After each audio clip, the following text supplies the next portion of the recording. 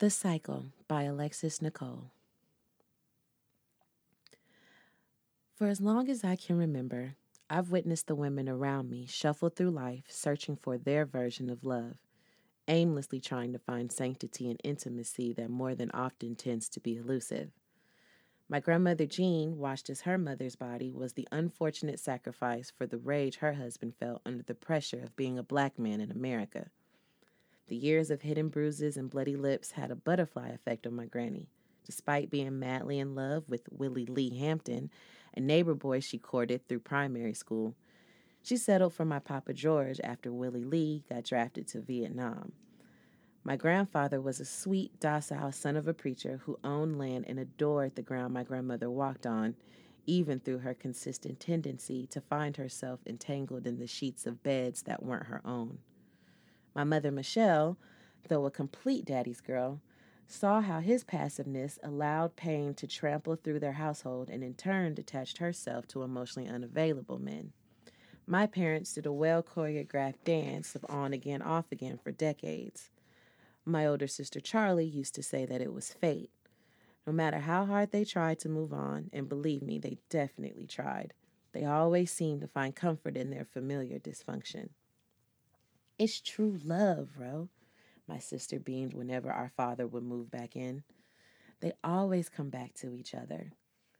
The times my father would disappear, my mother replaced the loneliness with seat fillers, none of which lasted longer than 6 months and usually left Charlie and I to our own devices. She, of course, used that opportunity to chase her own version of love, sneaking overnight guests in and out the house and paying me to keep quiet.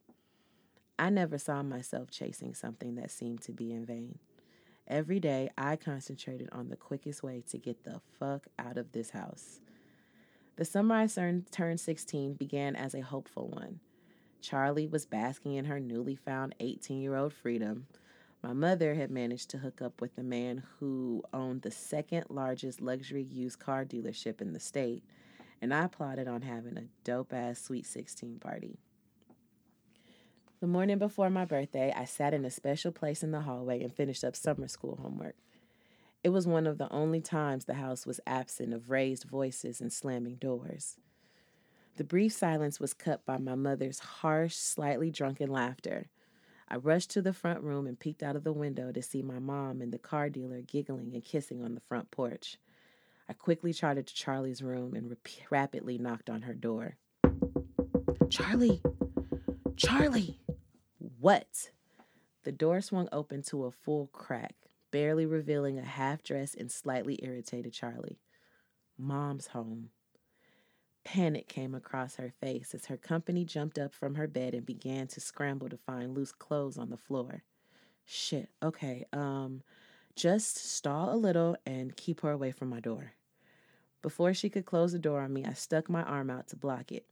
We stared at each other for a second before she conceded. You're getting real fucking expensive, you know that?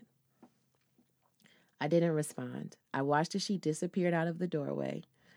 Through the crack, I could see her guests continue to flail around, trying to put on clothes as fast as possible. Shoulder-length locks with blonde tips swung wildly with every movement. Charlie returned, handed me $20 and a dime bag of weed, and immediately shut and locked the door in my face. The front door opens, and I shoved my sister's bribe in my pocket. My mom stumbles in, still laughing with the car dealer right on her heels. I cleared my throat to alert them to keep their affections at a minimum. Oh, hey, baby, what are you doing up so early? Troy, you remember my daughter Monroe? How you doing, sweetheart? He continued to kiss on my mom's neck as she softly cooed and playfully tried to push his head away. My mother wasn't a big fan of having her boyfriends around her children for extended periods of time, so my presence brought their long evening together to an abrupt end. She gave him one last kiss and ushered him out the door. I waited until she locked up behind him before I spoke. So, should I even bother to learn this one's name? Don't be flip, bro. Who do you think is helping with this extravagant-ass party you want this weekend? 'Cause it damn sure ain't your daddy. I silently mouthed the last part of that along with her. It was her default phrase during her and my father's off-again moments. I decided not to challenge my mother any further, though. No point in spending my birthday on punishment. Well, I'm gonna go get ready for school, I said instead. Where's Charlie?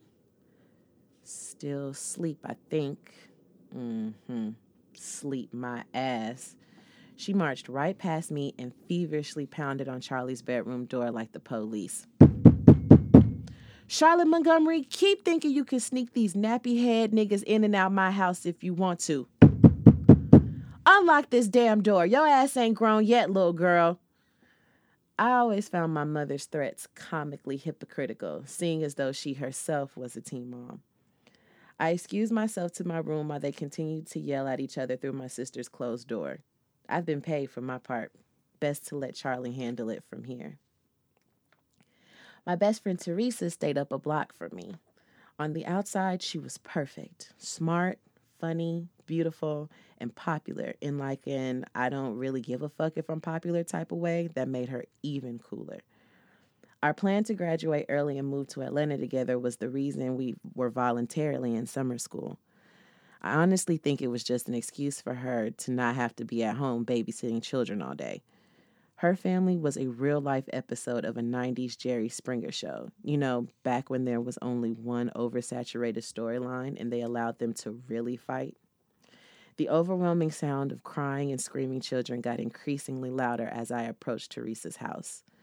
I rang the doorbell 3 times to ensure someone heard it over the commotion. I could hear Teresa yelling as she opened the door. Amari, sit your little badass down before I pop you. Hey, girl, I'm ready. Hold on.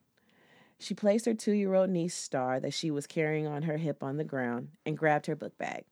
She shouted one more instruction to the children before she shut the door behind her and we headed off to school. So, light morning, huh? Girl, fuck them kids. None of them gonna know what to do without me when we move to the A. I smiled at the thought of also finally escaping my family. Yo, bump all that. Girl, I am so ready for your party tomorrow. You know I got all the cuties coming out for you, and maybe you'll stop embarrassing me and finally hook up with one. Reese, that you know I am not on that. I'm just trying to have a good time with my friends. Oh, speaking of, I swung my backpack around to the front of my body, unzipped the small pocket on the side, and pulled out the small bag of weed. Teresa's eyes lit up. Oh, shit, some more bride bud. That's like the 3rd time this week. Damn, Charlie dicking down Terrence like that? Before I could answer, I heard my name shouted in the distance, interrupting my chance to give Teresa all the juicy details. I glanced up to see Terrence Lattimore trotting across the street towards us. Leave it to Teresa to speak a person into existence. Hey, Ro, yo, what's good with Charlie? He asked without hesitation as soon as he got close to us. I ain't heard from her this week. Now, I normally didn't care to cover for Charlie without incentive, but Terrence was different. He was like everything in these streets. Everybody in the neighborhood liked him and respected him. And girls would basically throw themselves at him. So the fact that he mainly had eyes for my sister gave me clout by association. Plus, he was the reason Charlie had enough cash to buy my silence, and I plan to extort her until the day the first one of us moves out the house. Oh, she's pretty much been stuck in bed this week, I blurted out, technically not lying. It's a real bad bug going around, Teresa backed up right on cue. So anyway, Terrence, you know Rose's birthday is tomorrow. You coming to the party? Now, I knew the invite was Reese's discreet way to try and get some extra Terrence FaceTime, but I definitely appreciated the swift change of topics. Oh, word? Well, I ain't going to make it no party, but here. He pulled out a folded stack of cash from his pocket, peeled off a $50 bill, and handed it to me. Happy birthday. A big, goofy smile spread across both Teresa's and my face at the same time as I held the money in my hand. Hey, yo, tell Charlie to hit me, all right? And just like that, we watched him turn and disappear down the block just as fast as he popped up. Damn shame. So it's not even Terrence? You definitely need to increase the price of your hush money. Agreed. We both giggled and continued on towards school. Around noon, Teresa, her summer fling Marquise, his friend Chris, and I decided to skip our last class in exchange for a smoke and munchie session. After we loaded up on our favorite snacks at the convenience store, which was heavy with foot traffic due to the summer break kids hanging out and local business workers grabbing food on their lunch break, we headed to the park. It was surprisingly empty with the exception of a few guys playing basketball on the opposite end. At some point, Marquise and Teresa snuck off, leaving Chris and me to finish half of a second blunt. To be honest, I actually liked Chris. He moved here from New York a few years ago, and his East Coast demeanor mixed with the sarcastic sense of humor was intriguing to me. He never tried to act cool around anybody. He was him 24/7, and I respected that. We flirted back and forth all school year, but it never went further than that. So when you gonna let me take you out, yo? Caught completely off guard, I immediately choked on the smoke and tried my hardest not to cough up a lung. You mean like on a date? I was finally able to get out, trying to regain composure. Sure, if that's what you want to call it. I'm just, trying to get some me and you time. He flashed a grin at me, and it was the first time I felt a tingle down my spine. I focused my attention forward as to not stare too hard into his eyes. I'll let you know.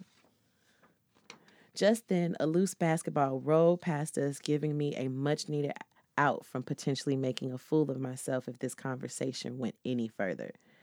I jumped up from the bench and jogged behind it for a few seconds before I was able to pick it up. A slightly taller than average athletic build figure sprinted in my direction with the raised hand, signaling me to throw it back. That wasn't going to happen. I had never played a sport in my life and didn't foresee myself throwing a basketball very far. I proceeded to walk to meet the figure halfway that became increasingly familiar as they got closer. I couldn't place the face, but the hair was unforgettable. Shoulder-length locks with blonde tips. It was then that I realized the sports bra as she wiped the sweat off her face with the bottom of her t-shirt. Thanks. She grabbed the ball out of my hand and without incident went right back to her side of the park. I stood frozen, still trying to process that my sister had been hiding a girlfriend. I got home that night around 7:30. It was way earlier than I wanted to be at